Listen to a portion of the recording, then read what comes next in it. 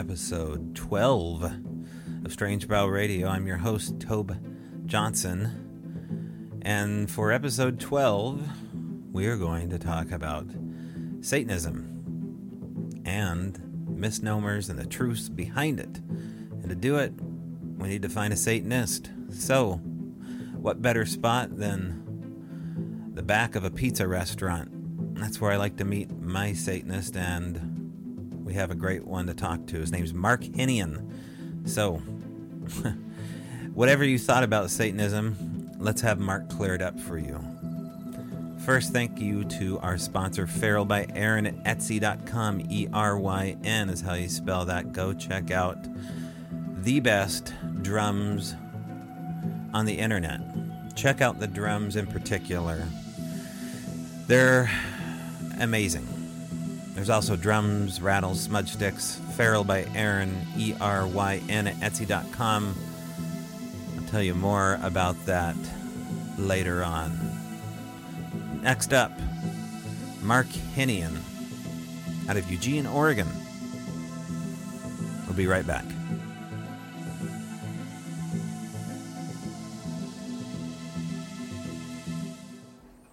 Mark Hennion, steeped in the knowledge of the Church of Satan, but not a member of the Church of Satan, or the TOS. I guess that would be the Temple of Satan. Not a member, not affiliated, but an expert nonetheless. An expert, really, on a lot of things. An extremely bright guy that I met via my job, and we struck up a conversation. I said, I must interview you. I want to hear your story. And a super good guy. And so this is a very fresh interview. In fact, I did the interview, ran back, edited it together, and I wanted to share it with you folks here. So Mark Hennion out of Eugene, Oregon is going to give you his perspective on the Church of Satan. So whatever misnomers you think you may or may not have, let's have Mark cleared up for us. Here we go. All right. Well, I'm here with Mark Hennion. We have come together here in a pizza restaurant of all places. Actually, if you can imagine a carousel outside of a shabby chic country-style wallpaper, you'd have a small image of what we're dealing with here. I think it's actually a carousel on its way out the door, and a new one's being built for these guys here. But this is I think this is a childhood memory of mine, actually. This is the same carousel I grew up in all those years ago, and it's near where Mark Hennion's place of residence is. So, Mark, thanks for joining us. Yeah, absolutely. Thanks for having me. So we ordered a pizza here. We have a beer in hand. And these are all good things here. It's a beautiful day outside. And Mark, thanks for joining us. We wanted to talk to you, at least I wanted to talk to you about everything that you and I discussed earlier regarding your religion. Would you call it your religion? It's a foundational set of principles, and when it comes to most Satanists, and we'll define that term a little bit later on, some folks would say it's more a mindset. Others are more into the dogmatic aspects, the ritualistic aspects. And for me, I encountered Anton LaVey and the notorious Black Book, the Satanic Bible, when I was about 12 years old. And despite a journey that's included explorations with Obad Druidry, with neo-paganism, and even a brief bout of belief, about 5 years ago, forays back into the Christian church, Satanism has remained a staple in my life. It's not the sort of thing that goes away, because Satanism is not so much encountering a set of principles and then deciding whether or not it's for you, but it's rather coming upon something and saying, that is who I am. Anton LaVey once wrote that Satanists are not made, they're born. And this is something I absolutely agree with. And when we talk about what exactly defines a Satanist, which is... Well, let's talk about that statement there, what Anton LaVey said. Okay, so they're not made, they're born. Explain that in your terms. He once said, think of Satanism as like Ayn Rand with some dogma, and that's not far from the mark. What a Satanist really is, to me, is a social humanist. It's an individual, whether or not they fall on the theistic or the atheistic side of things. Satan serves as a symbol, and the word itself semantically means the adversary, the opposite.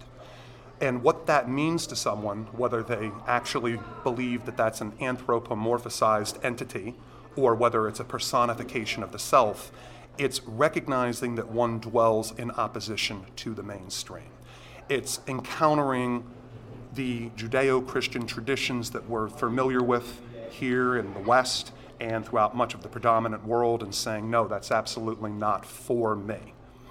And as you go deeper into reading the materials, the one thing that you'll encounter, what I think LaVey was getting at, is he's laying out the philosophy for positioning oneself as their own God. This has nothing to do with worship. This has nothing to do with reciting vows or saying that I am selling my allegiance or my soul or something like that. As a matter of fact, there's a chapter in the Satanic Bible periodically saying how to sell your soul, but what it is instead is it's saying I'm through with the crap. I'm through with trying to position myself to the hegemonic, demonic, mainstream value. I am who I am, and I'm comfortable with that. And ironically, when you hit that point, you may find yourself dwelling in some very satanic territory. Okay, so it could as well just be mark against the world without there being a tenant behind it. So why attach yourself to a tenant like something that has so much baggage to it commercially, and all the rumors about regarding this? Why not just go as an atheist? It has to do with what I was saying, foundational principles. What it's more aligning to is a set of guidelines that a lot of us may be familiar with, the 9 satanic statements. And just to rattle off a few, because they've been featured in culture, and these are things that you may have heard in various outlets. Satan represents indulgence instead of abstinence. Satan represents vital existence. Satan represents carnal indulgence. And that's not necessarily something one walks up on the street and says, hey, did you know that I'm into carnal indulgence? And I'm saying this facetiously, but the point is that typically Satanists are individuals who, on top of being highly individualistic, they want those trappings. They want that dogma. They want something to cloak and envelop themselves in. They need the ritual in order to kind of feel it and see themselves within it. Is that the rituals mean nothing? Ritual is an expression of what is essentially externalized psychodrama. I mean, the ritual itself is not seeking to invoke actual entities, but rather it's a form of purging oneself of all the negative, deleterious things that eat us up inside. And the 3 rituals that are described in the Satanic Bible, for instance, deal with lust, compassion, and destruction, some of our most base emotions. And it serves as an outlet for someone to get that outside of themselves, to act it out in the place of the ritual chamber, and to emancipate themselves from those feelings that could otherwise fetter them up. And for a lot of people, the ritualistic aspect is the younger side of things, meaning many practitioners who come upon it, they're very eager to try them out and act them out, but as they go on, it's not something that they need. But that term, it's always going to come back to that term, that satanic mindset. What separates it from the average person walking down the street who would say, I'm an atheist. It's an I-theist. It's taking an extra step. It's recognizing oneself and one's life as sacred. And that is basically a reverse of the golden rule. When we think of the golden rule, we hear do unto others as we would have them do unto us. And no, the Satanist says absolutely not. The Satanist says do unto others as they do unto you. We're cutting a step out of that. And everything that I'm espousing here is almost word for word principles from the Satanic Bible. And there's many sects of Satanism. There's different organizations that have branched off, and taxonomically we can look at what academically that means, but I stay close to this material myself, meaning for me it always comes back to LaVey. As a young, angry 12-year-old who grew up in a very Catholic family, Satanism first served as an outlet. It served as the antinomian force that would allow us, my brother at this point and I, and like-minded friends, to just rage, to get it out of us. We're choking down a daily Sunday dose of sulfur and doom, when in reality we just said, God, can't we be ourselves? And God says no, but Satan says yes. So you had brothers that were also a part of the Catholic Church, brothers, sisters, a big family? No, not at all. Absolutely not. My one brother, 2 years older than myself, I'm estranged from. I don't speak with him anymore. But he came upon this material first, and I think for a lot of people who dabble would be the term, it's an intellectual curiosity at first, and then you scratch that itch, feel satisfied, and go off. But then for those of us who the material particularly resonates with, it becomes a huge part of you. And in my teenage years, when I was involved with the ritual end of things, when I was getting together with a couple of guys who also felt and dwelt in the devil's fane, as we would call it, rather dramatically, we wanted to see what there was. We wanted to call on the dark and listen and see what would call back. And we found out more about ourselves than I think I could say we found out about whatever is on that side. But as people grow, they do or they don't identify with it. And for me, it's remained a constant, so much so that it was an intellectual curiosity I pursued all the way into college until I was doing study at Columbia University in religion. My particular tradition I focused on was Judeo-Christian, and I started to look into millennialism and utopianism, intentional communities, some of the negative aspects, and we'll certainly talk about that, I'm sure, the satanic panic of the 80s and 90s in particular, and what people think when they hear that term, Satanism or Satanist. Yeah. Okay, so you're introduced to the philosophy of Satanism by your older brother. Well, he passed the book off, and then after that, he's a tourist. He was on his way out. But a tourist, I like that. Yeah, and there's a lot of people who come across Satanism, whether it's film. There's a famous scene in SLC Punk where they're shouting out portions of a ritual in the middle of a parking lot or something like that, and you'll encounter this material everywhere else. It's very important to say this, and I should have said this from the outset, that I have no affiliation with the Church of Satan or the Temple of Satan or any of the organizations that serve as figureheads for Satanism. Very important for me to say this because the Church of Satan has its own representatives, media representatives, and lest someone hear this and think that I'm serving as some kind of an official delegate, I'm not. Anton LaVey posited from the very beginning whether or not someone wanted to choose to join the church, that's an individual action. But all one needs to do to realistically call themselves a Satanist is live as they would want to live, free themselves from all of the things that are holding them down, and hey, you're on your way. Okay. Earlier you said that in your youth you would call upon darkness or call upon, what are we calling upon? Explain what you meant by that.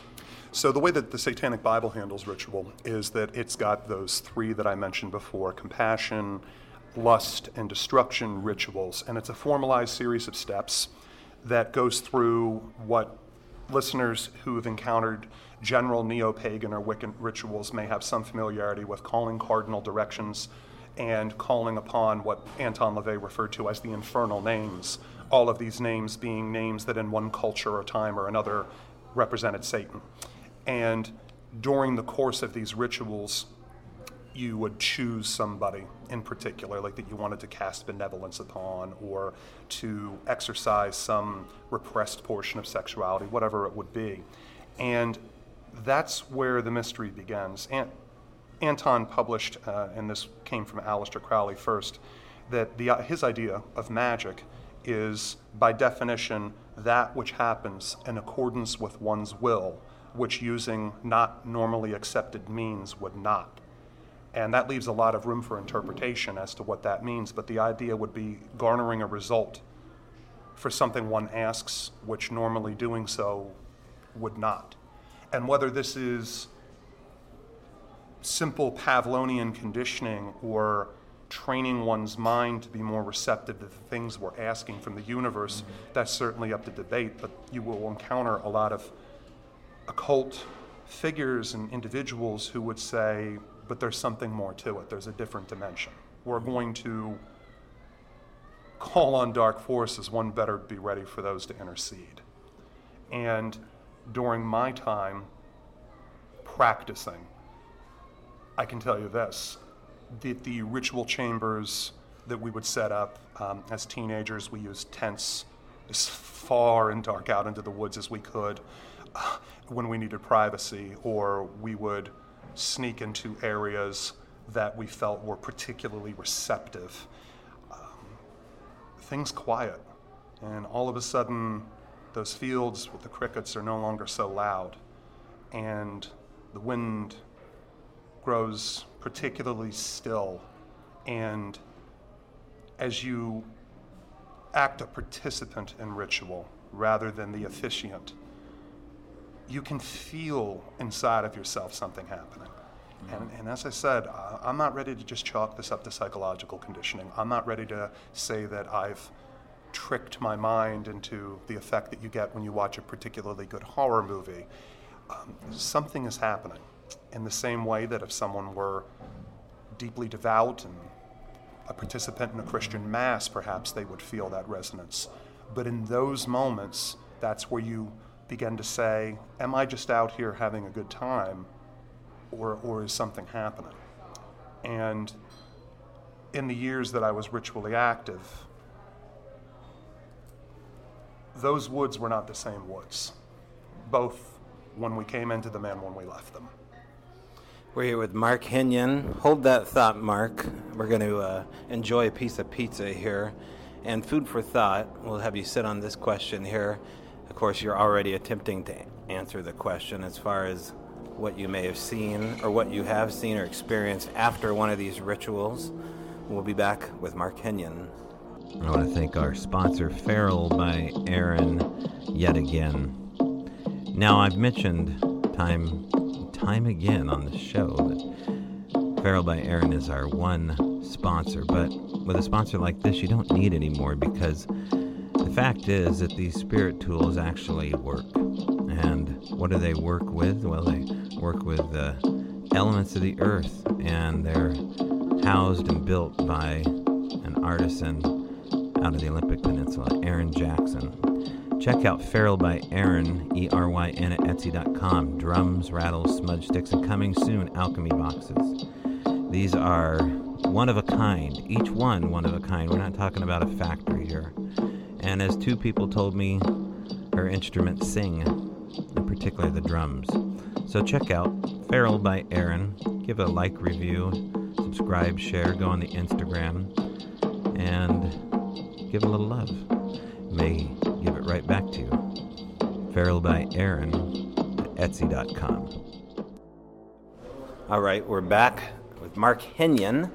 Mark and I were talking here through the break, and one of the questions I posed to you, of course, was about spells and rituals and incantations and bringing things forth, things that most people would say are no-go zones, places of foreboding.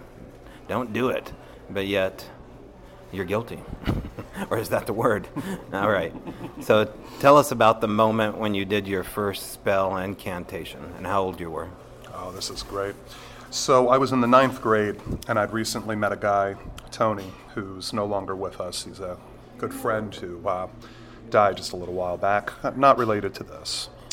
And it was in homeroom, and here's this guy with his Umbro shorts and his short spiked blonde hair. And I'm looking at this guy, and I'm like, okay, he's just another jock. But then I see he's reading the Satanic Bible, and I'm like, did he steal that from me? Was this guy in my backpack? But he wasn't. And as soon as class was over, I walked up and I said, hey, man, are you reading the Satanic Bible? And he says, yeah, what about it? I pulled out my copy. Instant friends. And during that time, this would have been 1997, Tony and I clicked immediately, and one of the first things he asked me was, "Have you done any of the rituals?" And I told him, "No, but I've been gathering things." And he says, "What have you been gathering?" So when it comes to LaVeyan satanic ritual, a lot of it is really over the top. You've got your black robes and your black candles, which these are the elements that American cinema will show you. But then you've got some of the more difficult things to get. Chalices, swords, suitable elixir. LaVey called it the elixir of ecstasy. Think Catholic Mass, but all of those things being inverted.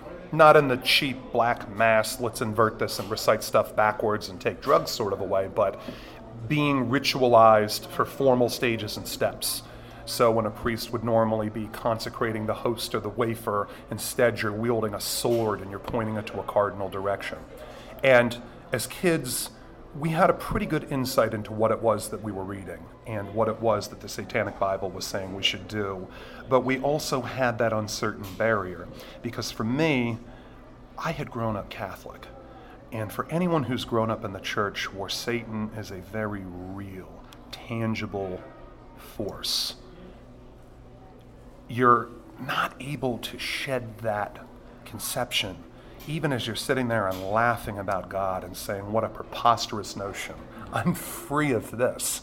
It's a whole nother thing to grab that sword and light that black candle and to enclose oneself in what LaVey called the intellectual decompression chamber and activate it. So what we did was we planned in that October, we were going to go ahead and we were going to do our first ritual, and we chose a night of particular significance that all of the listeners, I'm sure, are guessing. We went with Samhain, and we said to ourselves, okay, we're going to do this on Halloween, we're going to do this on Samhain. And Tony lived in Hershey, Pennsylvania, and he had a really good set of property. And it was coiffed on both sides by trees, these deciduous evergreens that went high up into the sky, and then screening us off from the rest of the world was the unharvested corn. We had a good 6-7 feet. And I got to Tony's house about 3 p.m., and he and I were talking about what we're going to do. We're waiting for his parents to settle in for the night. It was a nice evening, but it was chilly. It was chilly early. We're gathering all our things and sort of smuggling them into the tent. I've got my backpack full of candles, and instead of using the Satanic Bible, which is a paperback book, we copied out the passages that we wanted to use, the Enochian keys that are in the back, passages that LaVey claims to have filtered through. These were John Dee and Edward Kelly's passages, the Hellfire Clubs of the 17th century, or whatever it was. But we had ourselves all ready. And as the sun was waning in the sky, we got out our coffee. But night was coming, and here's the essential ingredient that you're not going to read about. Here's the thing that practitioners of any pagan practicer are going to tell you, that emotion is key to these things. And you can try to intellectualize the process of ritual, but what you're going to end up doing is perverting it, because it's in the heart, it's in the gut when you experience something otherworldly. When you begin to feel that prickle at the back of your neck and your hair standing up and that preternatural tug that maybe something is listening, that's something you have to feel. You can't experience it with your mind. And those guys, the ones who are sitting there and they're trying to intellectualize the process, they are the first ones that go running when something happens. But Tony and I, we had a fairly mature handle, and for us it was music. I really loved gothic metal and heavy metal, and Tony listened to mostly in the same vein. But as the hours grew near, and of course we chose midnight, we had detached speakers to a CD player and an extension cord. We ran deep out into the field, so we had our boom box, and we waited until midnight, and we timed it so that we had Hell Awaits and Rain and Blood as the crescendo right before we started the ritual. And at that point, we went through the stages, having written them down on a piece of mead composition paper, and we laid it flat so it could be acted as a reference. But Tony and I made a promise. We said, no matter what happens, we're going to make it through this ritual. Every stage, there's 13 steps to ritual. We're gonna go through each one of them. And I think what we had chosen was a compassion ritual. We weren't quite ready to start throwing venom out at the world. We weren't ready to start asking for the real dark and heavy. But let me ask you this. Before you do this ritual, before you start it, you're at the pregame as it is right now. Is anybody teetering on backing out? I think more than anything, we were more excited than words could contain. We were sitting there passing that composition book back and forth to each other in high school. We couldn't wait for this night. And we were past calling the infernal names, which is the process of essentially shattering the stillness of the air. We got to the portion of the ritual where you're reading a passage asking for protection, where you're asking to be isolated in the bulwark of the protection of whatever. It got really cold. The tent walls sucked in like the earth was holding its breath. And I noticed that I no longer felt comfortable. And this is the exact opposite of where you're supposed to be at this stage of the ritual. This was supposed to be for us. And Tony was reading at this point. He was acting as officiant, if I remember right. But I know he was reading. And I was sure that we were no longer alone. I didn't know what that looked like because we had that thin diaphanous sheet of material separating us from the outside. I wasn't looking at the full moon. I wasn't looking at the corn, but I knew something was there with us. So we made our way through the rest of that ritual, and by the time it's done, you proclaim quite loudly, "So it is done!" And we strike that bell. There was a silence. He looked at me, and I looked at him, and we didn't say a word because we knew something had happened. So that's when we left the tent. And Tony and I at the time were smoking Marlboros, but we wanted to get far away from the house, make sure his parents didn't smell that smell coming in. And we walked to the edge of the corn because there was this nice area that was particularly covered by a tree that hadn't been trimmed back, and we knew that the neighbors and his parents couldn't see us there. And I remember his eyes, they're all lit up, wide as can be. And he's got tears streaking down because he's just so excited. You don't know what to say. You feel it. That energy, it's in you. It's in your legs. It's like you just finished running, but you're not out of breath. But at the same time, if you were to try to do anything, it would be charged with electricity.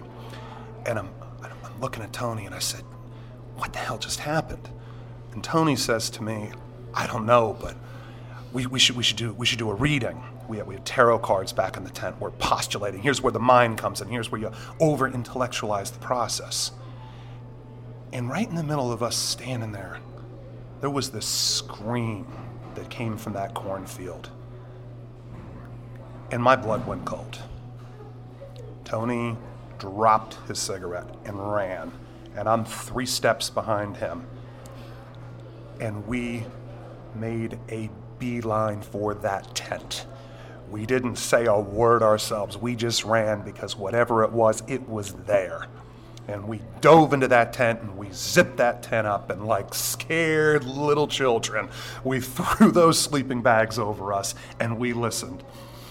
And at this point, this is where fear takes over, and you can't know. Everything that happens after that point is suspect. But when we talked about it later, those tent walls were shaking. And that breath was coming out way too cold, and we were terrified to leave that tent because something had joined us there. And the ancillary, the epilogue to the story is that we spent a long time on the internet listening to animal sounds, playing the sounds of any creature that potentially would have been out there, a possum, a bird of prey, anything indigenous to the area. And we could not replicate that sound. And then we got together with our musician friend who had a keyboard that could do anything, and he couldn't make that sound. And to this day, I have never heard anything scream like what I heard. But when I heard it, I knew that we were not alone. Okay. Heavy moment. So here you've done spell work, but you're doing a spell not to bring forth an entity. You're doing a spell to bring about good nature, good vibes, right? I mean, so do you feel duped from the fact that you heard something that didn't belong there? There definitely was that feeling. And in the days that followed, that Catholic guilt was like a lump in my throat. And it's like, did I do this? Did I bring something horrible upon myself? Were all those after-school specials on point? Ozzy lied to me. But no, it's not what it was. I think what it was really actually shaking off that last bit of the mortal coil that was still subsumed with all of that.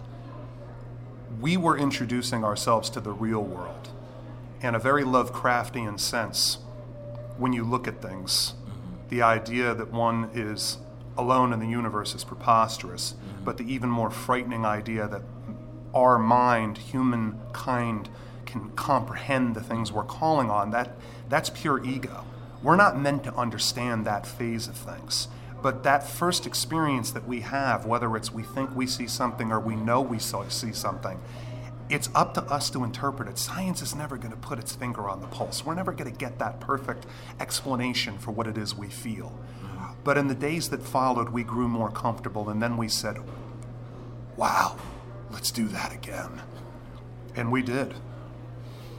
Wow. So in a sense, you look at the Scream as being like the last vestiges of your religious nature. Is that what I'm hearing from you? Like it was a part of your old self closing in, kind of like a primal cry from the spirit world representing you and your friend? You know what? I think that's rather eloquent, the way that you put that, and that I like that. That may be it. And to this day, when I write and I try to come to terms with exactly what happened, I see that it reads like schlocky horror fiction, but it did happen. And the more that I try to understand what it was that joined us there, it's never left. And I don't have a name for it, but I'm gonna go with some derivation of exactly what you just said. It was the last part of us that didn't believe leaving us. And even years later, when Tony became very heavily involved with science and became a computer programmer and did some things like that, he never turned his back on the things that we saw and that we felt. And that is something that can only be earned. There's plenty of people that are eager to reject the experiences of the Christian church that they grew up in or the abuse that they suffer coming up in some kind of a really strong faith tradition. But the one thing that you'll know about someone who's experienced the supernatural is even when they're in company that would deride them or otherwise put them down and say, that didn't happen to you, you see this very serious look steal across their face. And you know they're not going to recant. Well, now, I saw that look in your face here when you were describing the Scream, and it was a familiar look for me, for someone who's talked to people for the last 10 years about the supernatural. Do you feel like you still toy with the fact that it was something other than the last little parts of you leaving? You feel like it might have been an entity on any level outside of you? I do. And the entities that I later encountered when I was training under an OBOD, Druid, that stands for the Organization of Bards and Druids, we were doing earth magic. We were doing rituals to bring oneself into union with the natural cycles of the earth. That was where sight became more of the encounter rather than feel. And during the rituals that I would do with him, very often, similar circumstances, as deep into the natural world as one can, you would see things, white blips or cloudy vision, and at first one thinks it's mist or it's something that's moving quick from one's eyes, but then shadows move, or they don't separate, or shadows appear where shadows don't belong, and the mind just doesn't have the time. You can look for the sun and you can try to make sense of what you're seeing, but you know you're seeing something, and you just have to accept, okay, this is happening. And at that point, whatever it was that we called upon, it's not something that I ever felt when I was involved with more neutral-based earth magics. I never felt some feeling of dread in my stomach, but in that moment, when that ritual was on its conclusion, that was dread that sat in the pit of my stomach. It was terror. And I was comfortable until that point. I was positive that what Tony and I were doing was proper. That's the first stage of ritual. You're like, am I doing this right? But then when you get to the exclamatory portions of it, when you're reading the Enochian keys, which is this broken up language with there's an English transliterated, think of it as really dramatic poetry. We're reading these keys, And that's when it's no longer resuscitation. It's not just a couple of guys wearing some funny robes. You are stepping through that veil, that trod, that space. And there's no coming back. The Enochian keys, so the word Anunnaki, is it related to that in any way? Enoch. Oh, Enoch. Okay, so the first city, Dead Sea Scrolls. Okay, with biblical inclinations, but just to read the text here, and this is LaVey's particular spin on it. The magical language used in satanic ritual is Enochian, a language thought to be older than Sanskrit, with a sound grammatical and syntactical basis. And it says that it resembles Arabic in some sounds and Hebrew and Latin and others. I've done 2 years of Arabic and spent a lot of time in that portion of the world, both after service in Iraq. I lived in Jordan, and when you're listening to it, I wouldn't compare it that way, but that particular evening, we didn't attempt to bastardize the language by using some kind of transliterated version of it. We used the English translated portions. And as I said, it's more like dramatic poetry. But you choose one of these keys that seems provocative to what you're asking. And of course, there's keys that are resonant if you want to cast destruction, just as much as there's keys that are a little more, to inculcate oneself and to ask for peace, serenity, protection, that kind of thing. Okay. So keys being tenets or just certain elements that you're reading off of? Just describe what you mean by keys. With keys, I think it's just shorthand for passages, meaning Okay, there's 18 keys, 18 passages, not literal keys or something that's meant to unlock, but if one builds... A little bit like unlocking, though. It seems to be. I mean, whether it's a tonal quality, which LaVey was a musician by self-training, and he played the calliope, the calliope, and church tense and ritual, music and ritual, they're intrinsic, they go hand in hand. And when we think of key, one does hit a register. And if you have a good voice, you'll always notice that in ritual, that voice, it hits its timbre. One hits the right note, you're going to get a better result. And by better result, I mean you can feel it. Ritual is gauged in efficacy by what one feels inside of themselves, not by external manifestations. I mean, if your goal in committing ritual is to try to get something to show up, I say good luck to you. But if your goal is to go out there and to say, let's call on the dark and see what happens, or whatever you want to call upon, and you let your human side feel, if you cast off all of the senses that we overuse and abuse during the day, and you let yourself feel that, you're going to open yourself up to something new that you've never felt before. Some would say that the leader, the founder of the Church of Satan, Anton LaVey, had almost a caricature look of what it looks like to be a leader of the Church of Satan.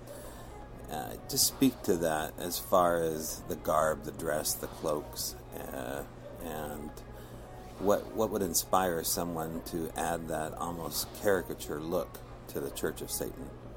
So in effect, it's glamour, the idea. We've all heard of witches' glamour. So in my case, I'm 6'2", and I've got a very deep voice, and I've got very long hair. As a young guy, I loved that fear, that amazement. That was my category.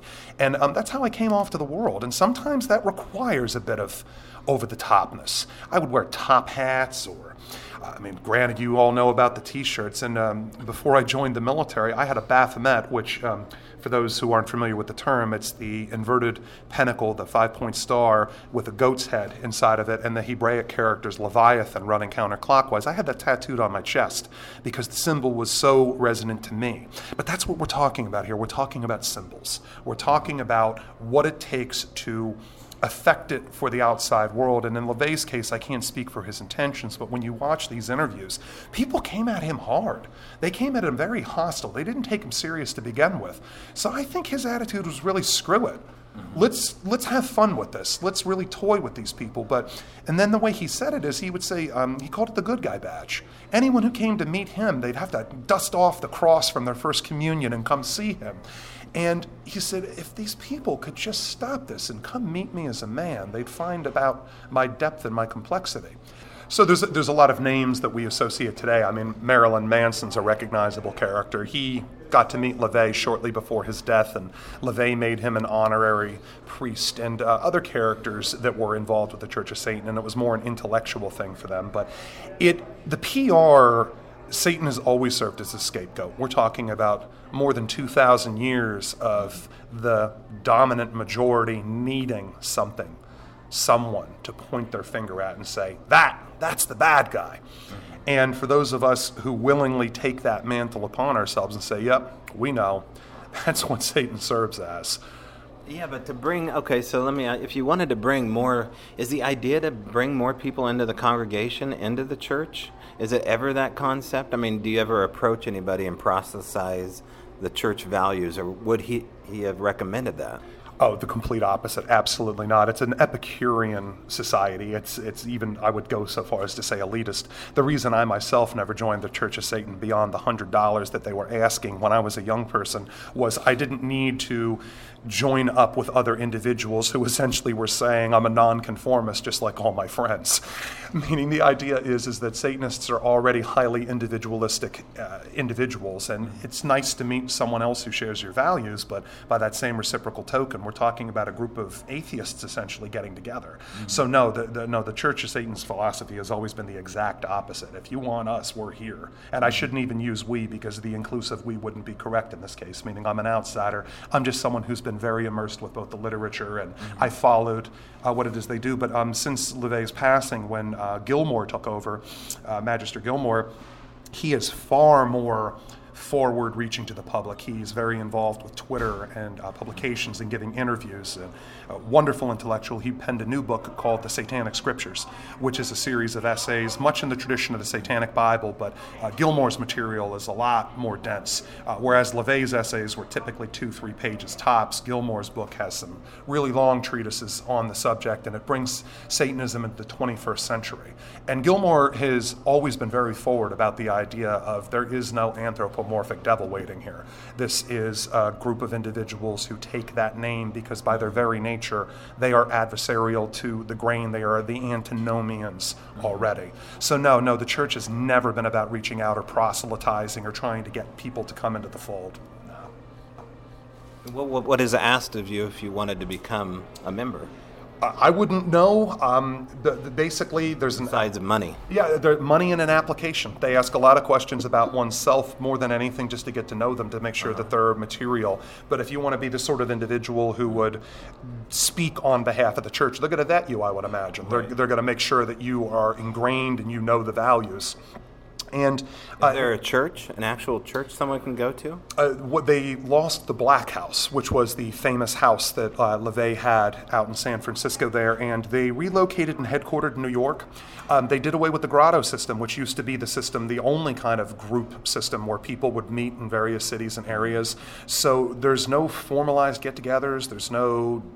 It's all online now? Essentially, yeah. It's an online organization. I mean, Gilmore has really moved it into the 21st century. You seem forlorn about this. Like, that's breaking your heart. It's sad because when I see the pictures of LaVey when he was in the ritual phase, and I spoke about that earlier, the idea that when I was younger I was very involved with the rituals, and as one gets older it's not so much about the rituals, but it's about being comfortable with our adult alien identity, as I'm going to call it, the alien elite, I think LaVey said.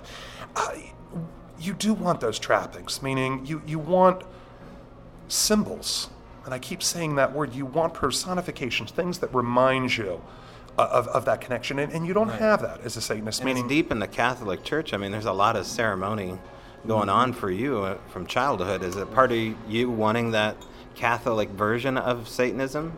That's rather insightful. I think some of us may start that way, and I think that the individuals who get very heavily entrenched in the ritual and ceremonial side, the more paranormal side of things, I would suspect that if you were to take a look into their backgrounds, these are individuals who have had some form of religion in their youth. I don't think it's the kid who grows up with the agnostic parents who shrug at the very mention that end up going on and becoming involved with ritual. For me, I had an itch that needed to be scratched, and I pursued it all the way through a bachelor's degree and then even some graduate study in coursework at Coastal Carolina University because I hadn't had my answers yet. And while it shifted away from Satanism, and I found my own particular curiosities in the Church of Latter-day Saints, Mormons, and some of the new American religion that absolutely fascinated me, a faith tradition which has mystery and temples and all kinds of things that to the outsider are difficult to fathom. I think that you're always going to see that we gravitate to that. You're not going to get good attendance in the church, which is just the church of feel-good. I mean, the church of Joel Osteen might have a lot of people, but it's because that man's got to get out there and tell you how you're going to make yourself rich and famous or comfortable with oneself. But instead, with the Satanist, there's always, for me, a sense of longing. It's nice when you encounter a like mind. And I've made friends just by seeing them wearing a Baphomet around their neck or having an interesting t-shirt on at a concert. I do heavy metal photojournalism, and I travel and cover cruises and events. And when I meet individuals, you can always tell the difference between I'm wearing this t-shirt because it pisses off somebody versus I have some deep thoughts about this very highly specific sigil. Right, and most people aren't deep with it. I mean, that's really the fall down of all things, is there's no depth to the discussion. So if I saw someone with a Baphomet chain, I would assume that they went to Hot Topics and that was about as deep as it got, right? Yeah, no, that's about on point. It's very superficial. You're not going to find the really initiated, and that's the term I'm going to use, and that needs a little clarification, but you're not going to find the initiated going around and broadcasting it unless they have some commercial purpose that satisfies them. I mean, some people make a living out of it. They open interesting horror homes or they have museums. I was in, where was it? It was in North Carolina, forgive me here, Wilmington. Wilmington has this fantastic, strange museum where a chair from LaVey, from the Black House, is there with a picture of him above it. And wouldn't you know it, that even though they have all this stuff in there, serial killer letters and autographs and shrunken heads, when I came to LaVey's chair, the woman working behind the desk got this look of panic, and she said, "I'd ask you to please not touch that. I won't say you can't, but please don't touch that. People who've sat in that have had very bad things happen." And boy, did I want to take a moment and say, can I tell you a little bit about Anton LaVey? I had that proselytizing urge. Right. But you don't. You don't in that moment. Allow people to hold on to those preconceptions, because although I think that I've freed myself from them, a Satanist is someone who's going to self-initiate. There are baptism rituals that people do more than anything. It's just like I said before, you want to emancipate yourself from the before. You want to wrap yourself in the now. But it's not a requirement. There's no organization that I'm aware of that it makes it a formal part of their initiation that one has to go through a baptism. But there's very dramatic rituals. The Satanic baptism calls for one entering in a white robe and casting it off, to be casting off one's guilt, and they're nude during the ceremony. And they're brought through all four of the elements, earth, fire, water, and we discuss, and by we, I have participated in these baptism rituals before, what it means to be entering this new state of consciousness, what it means to be free from what they had before. And the rituals are very personal. They're very beautiful. I would compare them to a wedding or even a funeral in that sake. It's for the participant in the case of the baptism, but when it comes to a funeral, that's very much for the people who are participating. And that may be a good way of looking at satanic ritual. It's not for the entities and the beyond. It's for the participants. This initiation process, would it behoove a Satanist to hide the initiation and hide their true identity, say like in the Catholic Church? Would we be surprised at who's actually a secret Satanist? I think that's where you're going to find the very dangerous ones. I mean, naturally, it goes without saying, but here, let's give that disclaimer that I'm sure that everyone needs to know. Satanism does not advocate harming oneself, others, and especially children or animals. These things are the most precious things in the world, innocent and pure. That is propaganda, that is lies, but when you hear about satanic ritual abuse, when you read about all of the reports from the 90s, these were very deeply disturbed Christians who were coming up with this material. Mm-hmm. And for the few individuals that do go out and commit these hideous offenses and abuses, they're very deeply disturbed individuals, but it's not Satanism that's done this damage to them, it's the Catholic Church. It's all of the hatred of the Christian church that's been pumped into them when they're told that this evil exists and they choose to associate themselves with it. But it depends depends on one's aims. I would think that the Satanist is going to be the individual who's content to dispense that information on a need-to-know basis, because it doesn't serve them one way or another. It's a self-identification. We don't get anything in society from making that identification, and if you do, it's probably because you're on a stage somewhere strumming a guitar or doing that. I mean, hell, you and I are sitting down here because a casual conversation came up, and you mentioned what it is that you do, and I said, hey, this is what I do. But that's the sort of conversation that only happens from the initiated to the other, and by that I mean that you yourself are initiated with paranormal activities, that you have an interest in those things. So I think you're going to find the crazies, I think you're going to find the dangerous ones lurking in the church, not hiding outside of it. Okay, explain this to the average listener. What I'm doing is holding my thumb, pinky finger, and spell finger up in the air. Now, explain exactly what that is to people that don't know. The cornu is the gesture, and some people would call it throwing horns. It was popularized in heavy metal culture by Ronnie James Dio, and of course Gene Simmons tried to say that he patented that, but no, it was Ronnie James Dio. It was a tradition in where he grew up, where his grandmother would be walking down the street, and she was invoking protection. It was a symbol of protection. It was throwing to ward away the evil eye, and that's become synonymous with heavy metal. But for those who throw the horns, it can mean anything from rock on all the way down to hail Satan. And remember, that is a rather idiomatic and somewhat paradoxical statement. Hail Satan does not actually mean hail Satan. It's essentially saying, I'm free. That's what I hear every time I hear the term hail Satan. It's an exclamatory sigh of relief. It's like saying, oh, hell yeah. Well, it's the same thing, at least for me. So when you see, so if you go on Google, you'll see images of people in powerful places, including the presidency, where they'll be throwing horns. Yeah. And it seems like a very odd thing to do for someone in power, and it makes you wonder, like, have they been initiated? Is that a possibility? Not to anything that I've been talking about during this podcast, but I would think that there are definitely secret societies who borrow the trappings of either popular culture or older traditions, and that's those subconscious moments where you get some doofus like George Bush throwing his horns out to the world and not realizing exactly that gesture has a very important quality. So it's just like a frat boy move. Frat boy move, but God only knows. I mean, are we talking skull and coffin, axe and bones? Are we talking about these societies here? Because there's definitely things lurking in the Ivy Leagues, and I can tell you from my Ivy League experience as a Satanist in the Ivy League, I was never offered an initiation, but there definitely were individuals who congregated and walked in 2s and 4s and ate the same meals and went to the same parties, and you always wondered, you're like, okay, are these guys just part of a frat, or what is going on there? Yeah. What do you know about Bohemia Grove? Anything? No, I'm not familiar.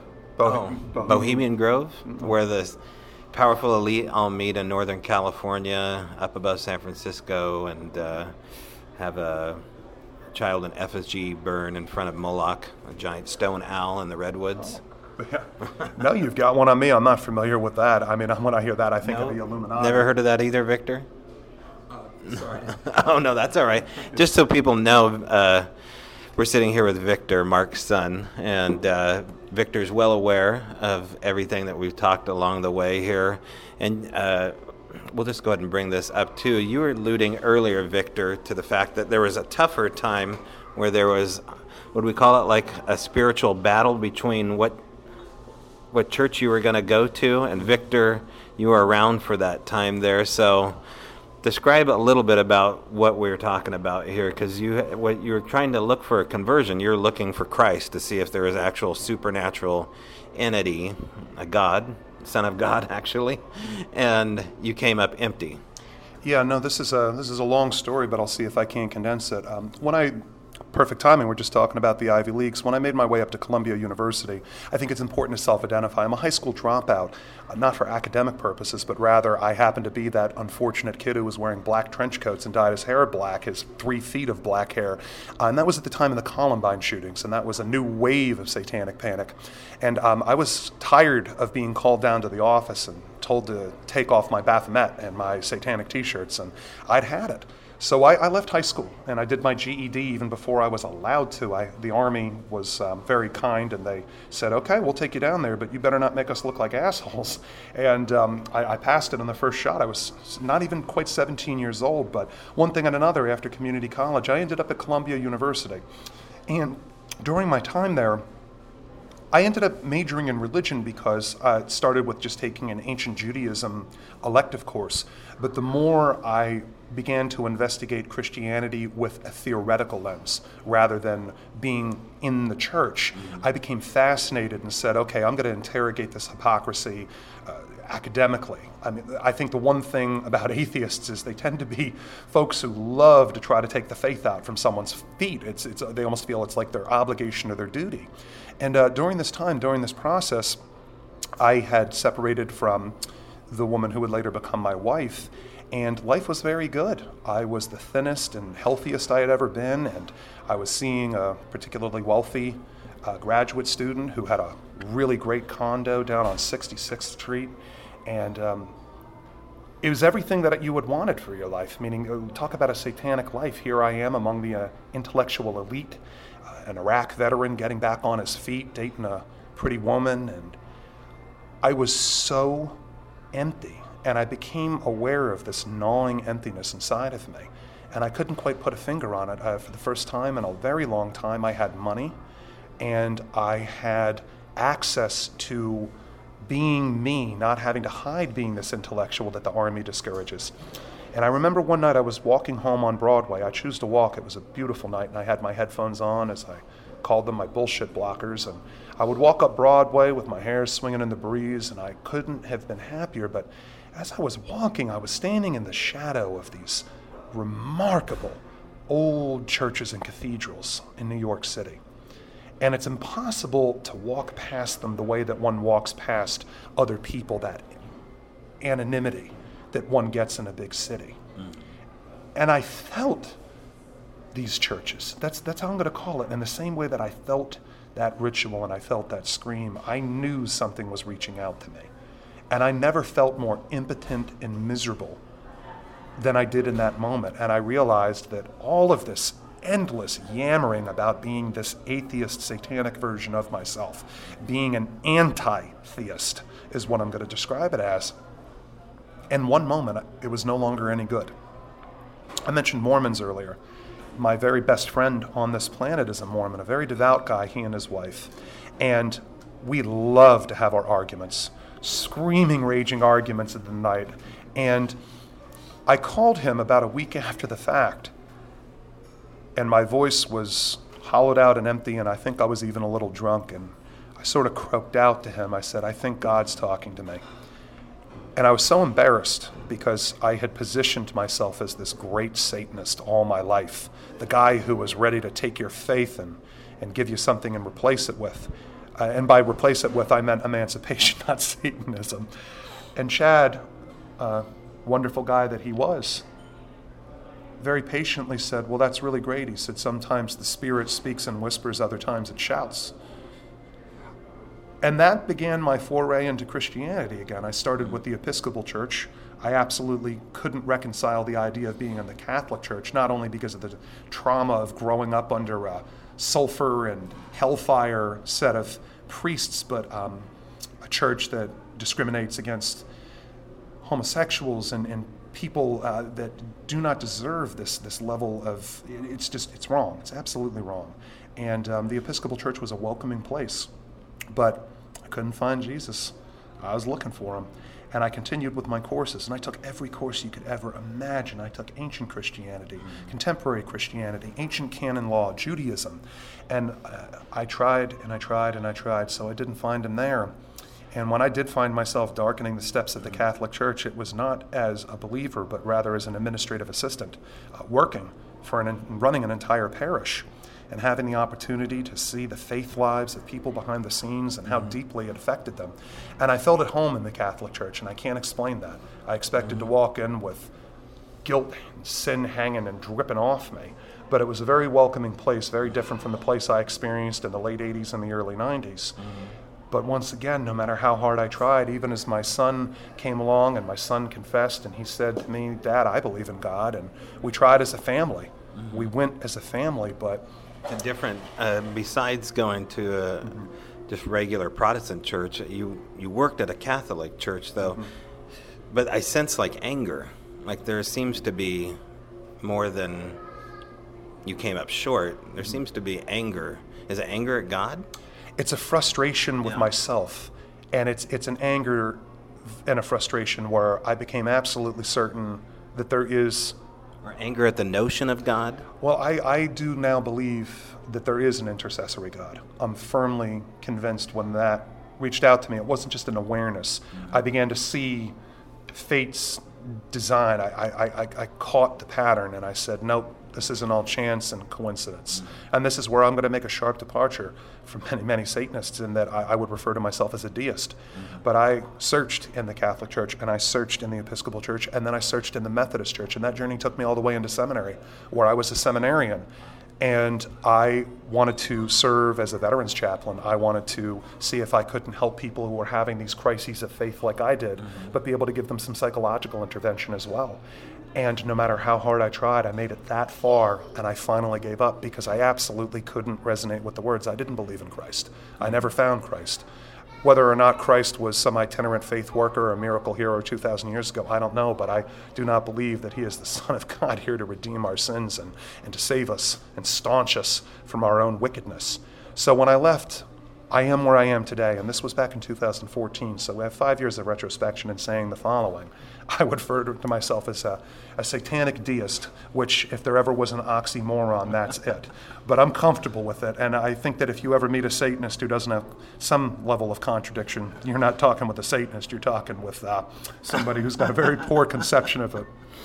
Well, yeah, it's just somebody who's logical about random order and how difficult it is to make things out of randomness. You know, generally things break down, but they seem to have built up over a generation at a time.